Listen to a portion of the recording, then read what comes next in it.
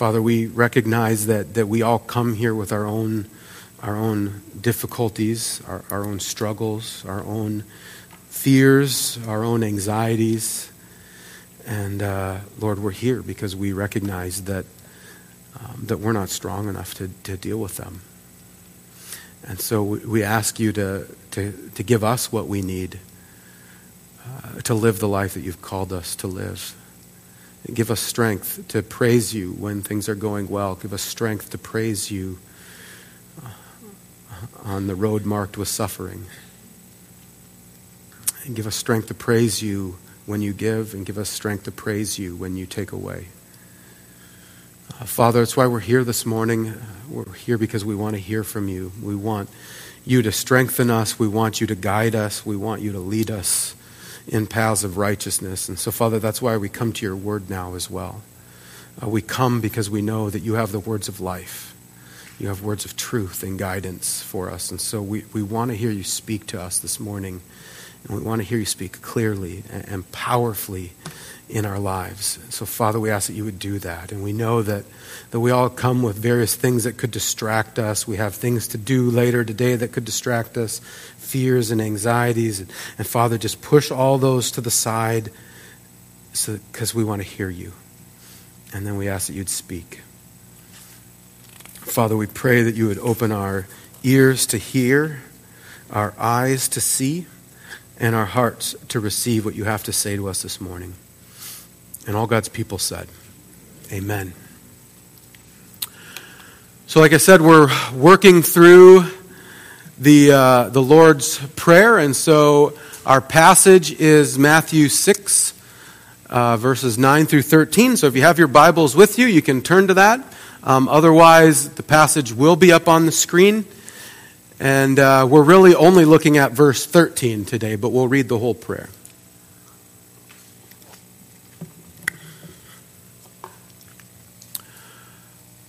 Jesus said to his disciples, "This then is how you should pray.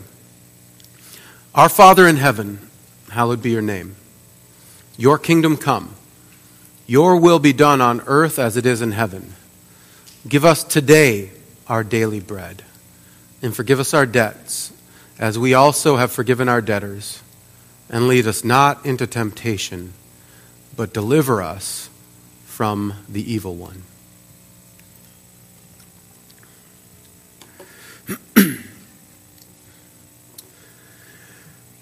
I've mentioned quite a few times that I have this love of studying history. There's something about diving really deep into things and events of the past and really trying to figure out what it was like to live there. Try to kind of put yourself in their shoes and try to imagine what it would be to experience those things. And I suppose it's because it's my own family, but I enjoy even more reading about the history of my own family. And I've mentioned before that, my great-grandpa and his two brothers both served in World War II. Or all three of them served in World War II. And so because of that, I've done a lot of research on World War II, trying to understand what it was like for my great-grandpa and his two brothers to serve there. And when you really start diving into what happened in World War II, it's actually pretty shocking. It's even hard to comprehend what actually happened. I came across this statistic the other day. World War II was the largest and most violent military conflict in human history. Official casualty sources estimate battle deaths at nearly 15 million military personnel, and civilian deaths at over 38 million. Okay, so 53 million deaths, civilian, military, over a 6-year period. That's, over 8 million a year. And it's hard to just even get that in our brain, right? That much death. And then to kind of add to that, my great-grandpa was part of the D-Day invasion and landed on Omaha Beach, which took on the greatest casualties of that whole invasion. And so you read stories about, you're running up the beach and guys on the left and the right are dying. They had estimated, it didn't end up being that bad, but they had estimated 75% casualties for that battle. It ended up being more like 10%, but that was still a lot. And so, like, if you look at pictures from that, you just kind of see bodies straying around, and you try to imagine what was it like? What was it like to be there? It's pretty overwhelming to try to even imagine what that was like. And then, as I was kind of reading and studying that, kind of being overwhelmed by that picture, I came across this quote from an early church father. His name's John Chrysostom. So he lived 1,600 years ago, in the late 300s. And he describes this picture of war like I was just describing kind of on the D-Day invasion. And then he says this, and I wish I would have got it up there, but there was a little mess up with slides. So you'll just have to, I'll read slowly and you can listen carefully. But here's what he said. He said, "Don't imagine I'm exaggerating or think that because we're shut up in this body like a prison and can see nothing of the invisible world, that what I say is overstated. You would have seen a much vaster, much more terrifying conflict than this if you'd been able to see with these material eyes the devil's battle line and its furious onset. The devil's army has no bronze or steel, no horses or chariots or chariot wheels, no flames or missiles. It has none of this visible equipment, but it has other engines of war that are far more terrifying than these. Enemies of this sort don't need a breastplate or a shield or a sword or a spear, but the very sight of that accursed army is enough to make a man's heart fail him, unless it's mighty stout and has the benefit of God's special providence, even more than its own courage. If it were possible to strip off this body, or even to keep it on and see clearly and undismayed with naked eye the devil's whole battle line and the warfare he wages against us, you'd see no torrents of blood, no dead bodies, but so many spiritual corpses in such horrible wounds that you would think all that picture of warfare which I just described to you as mere child's play and sport rather than war. So many there are every day who perish." It's a reminder for us that we are, right now, in the midst of a war. And it's a war that's much more significant than we like to imagine.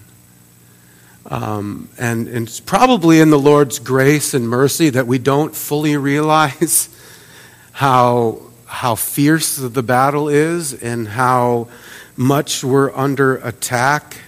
But it's important to remember that the battle is raging, and it's fierce, and it's happening right now. And the Catechism, oh, that's right, I don't have my slides up there. The Catechism tells us that.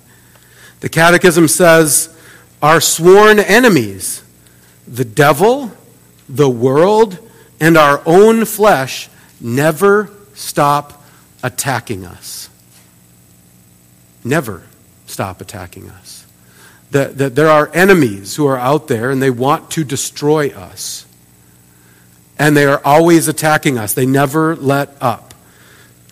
The world will continue to attack you. Satan will continue to attack you. And your own flesh, your sinful nature, your sinful heart will keep on attacking you. And it won't relent.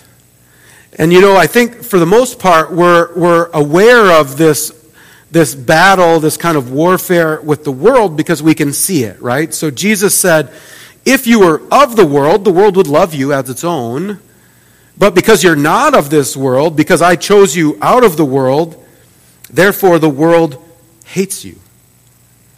Right? So we see that. Jesus said the world hates you, the world's going to persecute you, the world's going to attack you. There's going to be this conflict, this battle, and so we see that, right? We're aware of persecution of Christians around the world. We're aware of that battle, and yet the reminder this morning is that's part of the battle, but there's much more to it. We're also attacked by Satan and his spiritual forces. Paul says in Ephesians 6, "We do not wrestle against flesh and blood, but against rulers, against the authorities, against the cosmic powers over this present darkness, against the spiritual forces of evil in the heavenly places."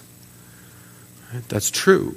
That's part of the battle that's raging right now. There are cosmic powers involved in this battle. There are spiritual forces arrayed against us. And they're waging war, and their desire is to destroy you.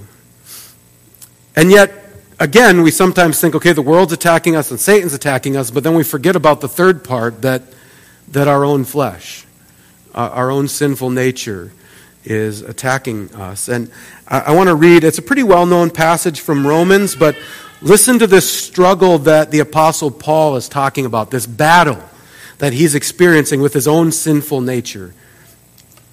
He says, "I know that nothing good dwells in me, that is, in my flesh, for I have the desire to do what is right, but not the ability to carry it out.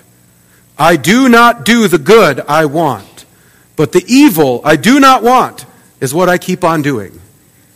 I delight in the law of God, in my inner being, but I see in my members another law waging war against the law of my mind and making me captive to the law of sin that dwells in my members.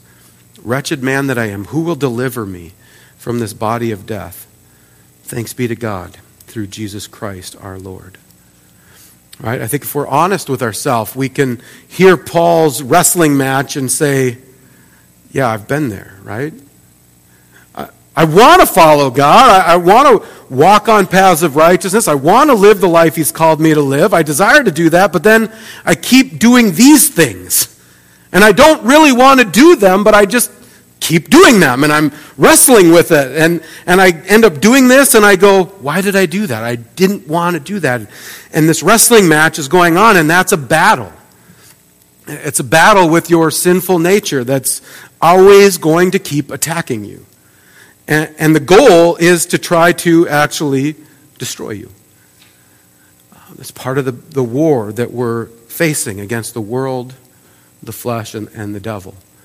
And yet, in the midst of this, I want to clarify something, because I think when I talk about this kind of battle that we're in, this kind of conflict that we're in, most people can kind of easily think about trials and difficulties in those moments, right? We can think about times when the world has attacked us, right? We can think about times when Satan has come and made us feel unworthy and unforgivable, right? We can even think about times when our inner desires have kind of led us astray and led us down a path. But what we don't often think about is the warfare and the battle that rages in prosperity, which is just as deadly, if not more deadly, at times.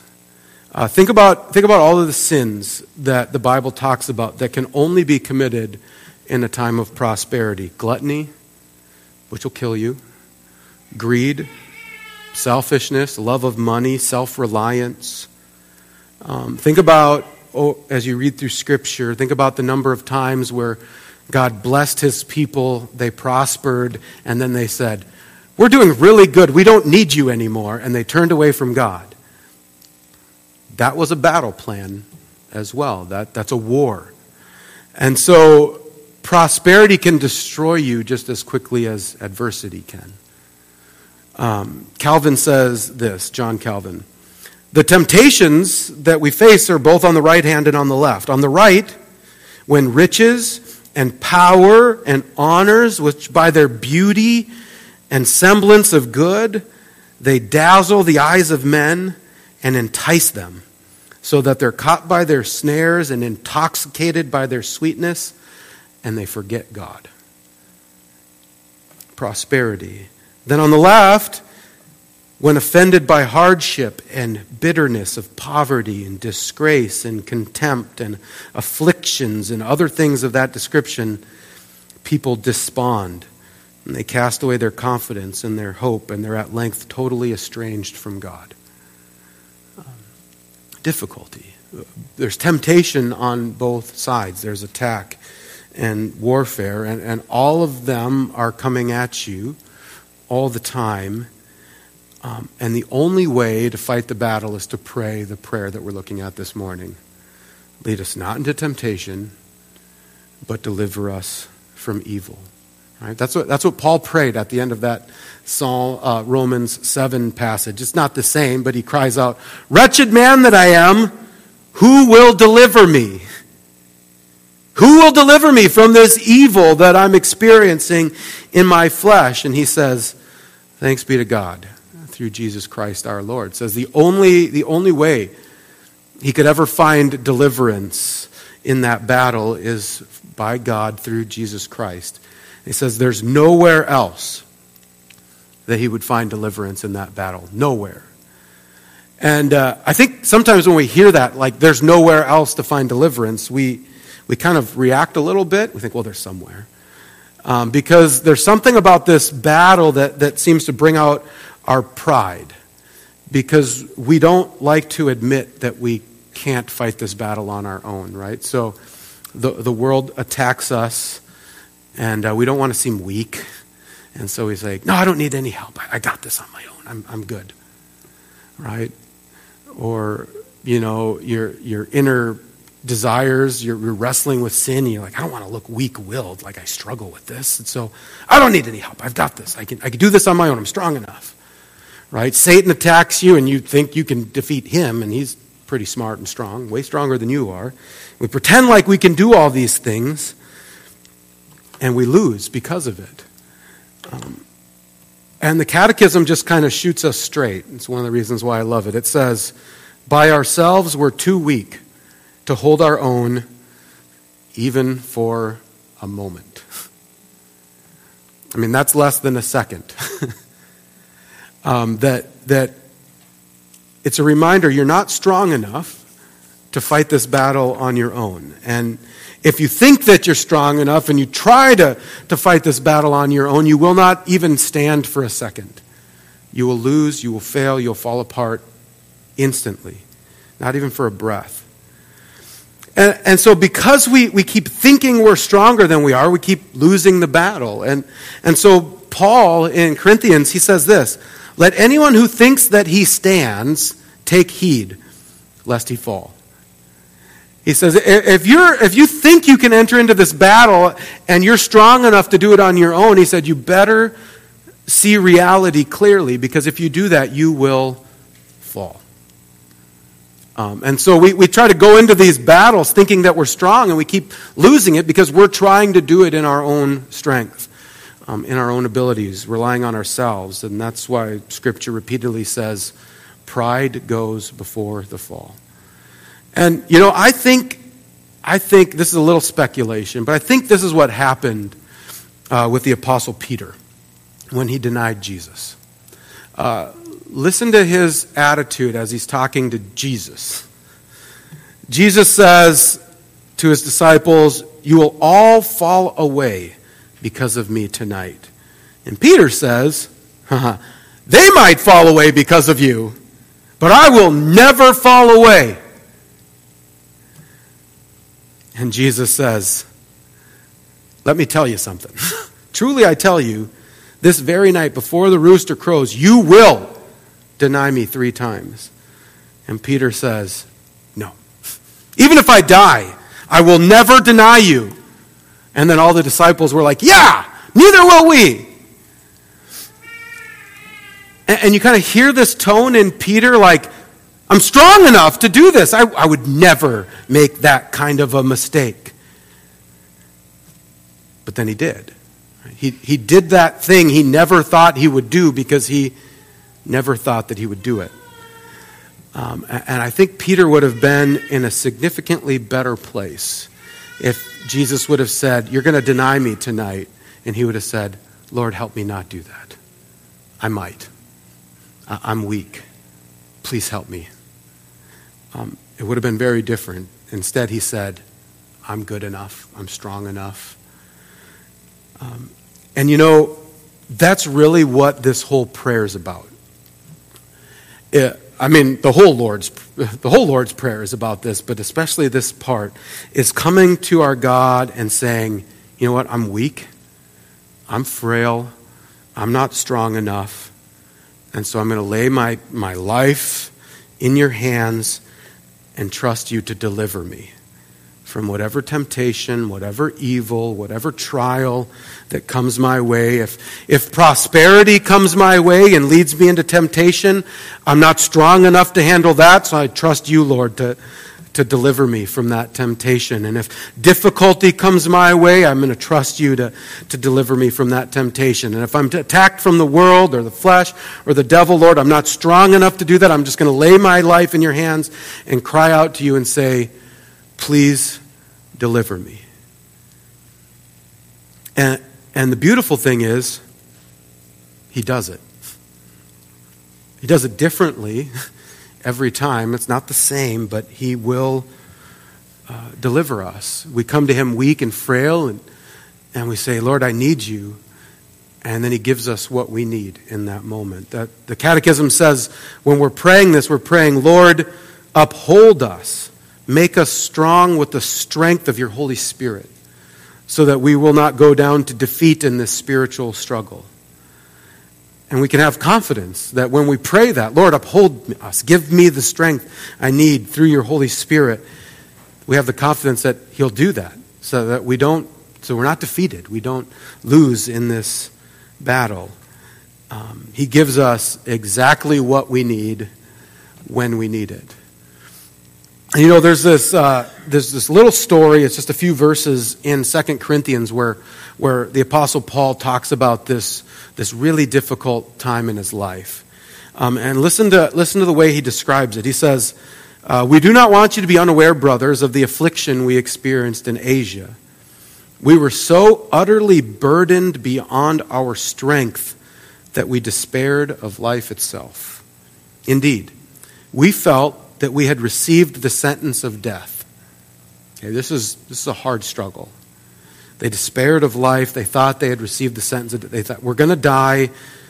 And they despaired of life. That means they almost kind of thought, maybe death would be better than this.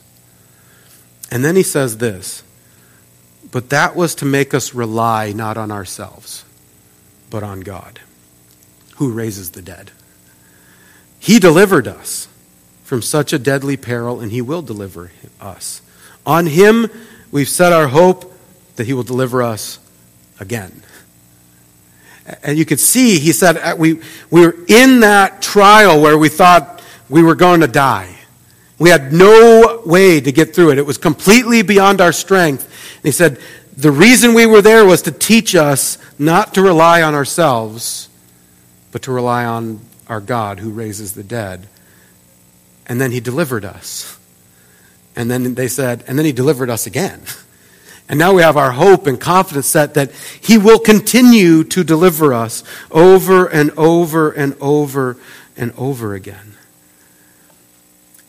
It's really powerful stuff. It gives us this, the paradox of the Christian faith is recognizing that we are very weak, but our God is very strong. And so we trust him and we just keep going. And God just keeps giving us what we need. And you know, I want to make sure we don't miss a part of this, because sometimes when we talk about this warfare that's happening in our lives, a lot of people kind of envision like, well, what I'm going to do in the midst of this warfare is I'm going to do those old school things where you hide under your desk. And I'm just going to hide under my desk and say, Lord, deliver me. And then if I just hold on to here and the Lord just protects me under my desk until I die, that would be great.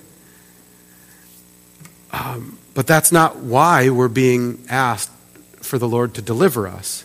The Catechism says we're praying, Lord, uphold us, make us strong with the strength of your Spirit, so that we may firmly resist our enemies.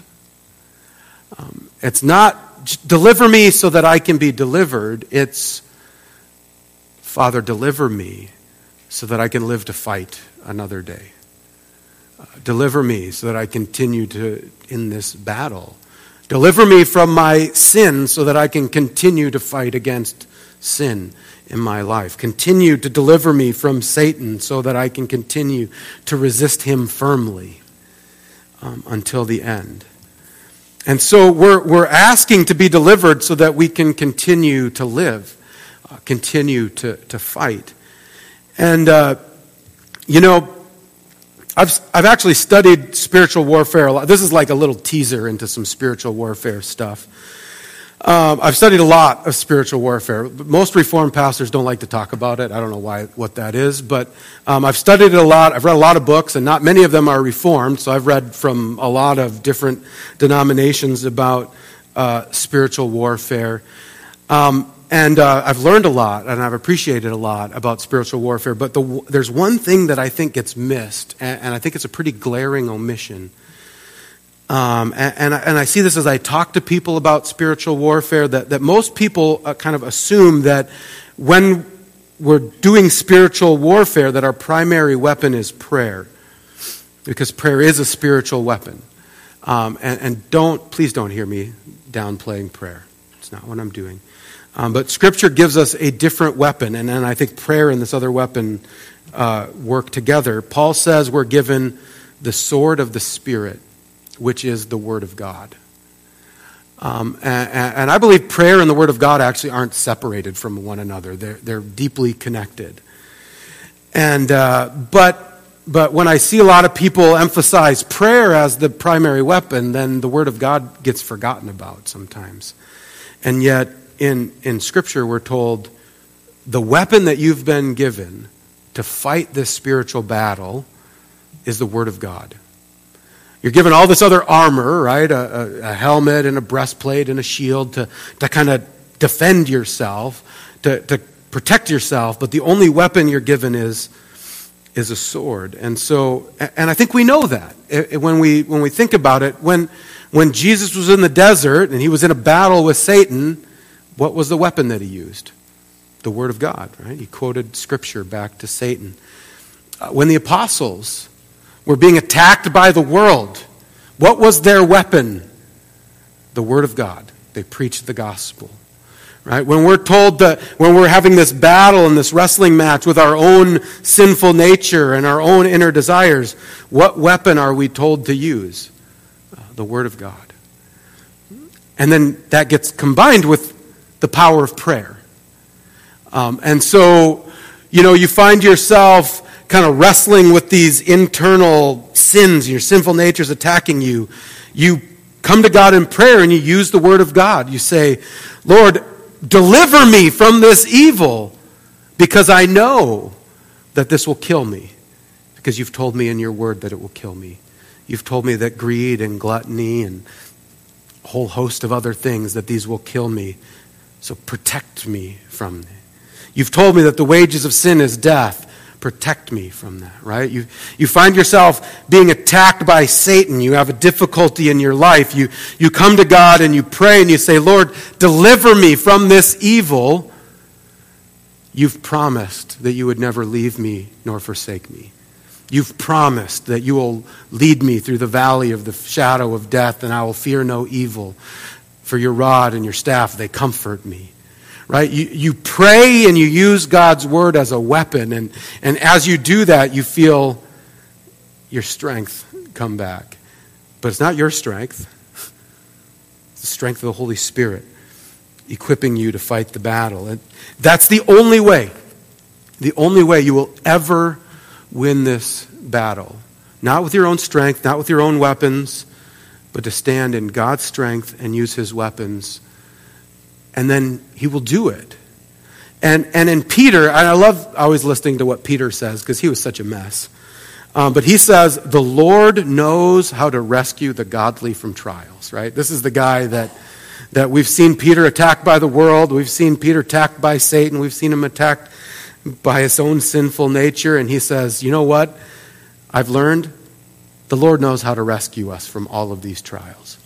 And if you cry out to Him, He will do it. No question. And that's why the Catechism says when we're praying this, we're praying that God would uphold us and that he would make us strong until we finally win the complete victory. That will happen. That we will win the complete victory eventually. That the Lord knows how to deliver us from these trials, and he'll deliver us over and over and over and over again until we find complete victory. And that victory will happen in the world. And that victory will happen even in your own sinful life. One day, God will win that victory in your life, and sin will be no more. And he'll win that victory over Satan, right? We pray that. His kingdom will come on earth as it is in heaven one day and defeat Satan's kingdom. And it's this reminder for us because, we get in life and we get in the midst of this battle, and there are days when we just throw our hands up and we're like, I'm done. I'm tired. I'm sick and tired of fighting this battle. I don't even know if I'm making any progress. I'm sick of being beat down. I'm just done. And the reminder that, no, we win, reminds you not to quit. And it's a reminder that God always finishes what he starts. There's this beautiful passage in Philippians where Paul says this, I'm sure of this, he says, I'm sure of this, he who began a good work in you will bring it to completion at that day of Jesus Christ. God always finishes what he starts. He started something in you in faith, and he will finish that battle. And he'll finish his battle with Satan, and he'll finish his battle with the world. And he'll finish it. And so we don't then live as people who are beat down and people who are defeated. We live and act as those who will eventually have complete victory. Not because we were strong, not because we were smart, but because Jesus Christ has obtained that victory for us. He lived, died, rose again from the dead, and then when he did that, he said, I defeated the world, I defeated Satan, and I defeated the sin in your life. If you look to me by faith and trust, I will defeat them in your life too. It may take a while for me to completely defeat them, but I'll start defeating them now. And one day you'll have complete victory. So now you live. You rest in him, you trust in him, you rely on him. You keep crying out to him to deliver you from evil. Keep grabbing hold of the word of God. And eventually he'll bring you to complete victory. Let's come to him in prayer. Heavenly Father, we come to you recognizing our weakness. And also recognizing that we often don't want to think of ourselves as weak. We want to portray ourselves as strong and independent and capable and able to do everything that we want to do. And yet, Father, we recognize that ends up putting us in a position where we don't rely on you and we actually lose the battle. So, Father, we ask your forgiveness for our own self-assurance and self-reliance, for not truly resting in you. So, Father, not only do we want your forgiveness, we ask that you deliver us from this, and we ask that you would uphold us and strengthen us by the power of your Holy Spirit, so that we would live each day resting and trusting in you to deliver us, that we would live each day in your strength. Live each day holding on to the Word of God and prayer and using them in this battle, and that we would live each day trusting you not only to deliver us, but trusting you to eventually win complete victory in our own lives and in the world. So, Father, help us to live that way. Help us to rest in you and trust you. Give us peace and give us strength and give us courage. And Father, deliver us from evil. And all God's people said, amen.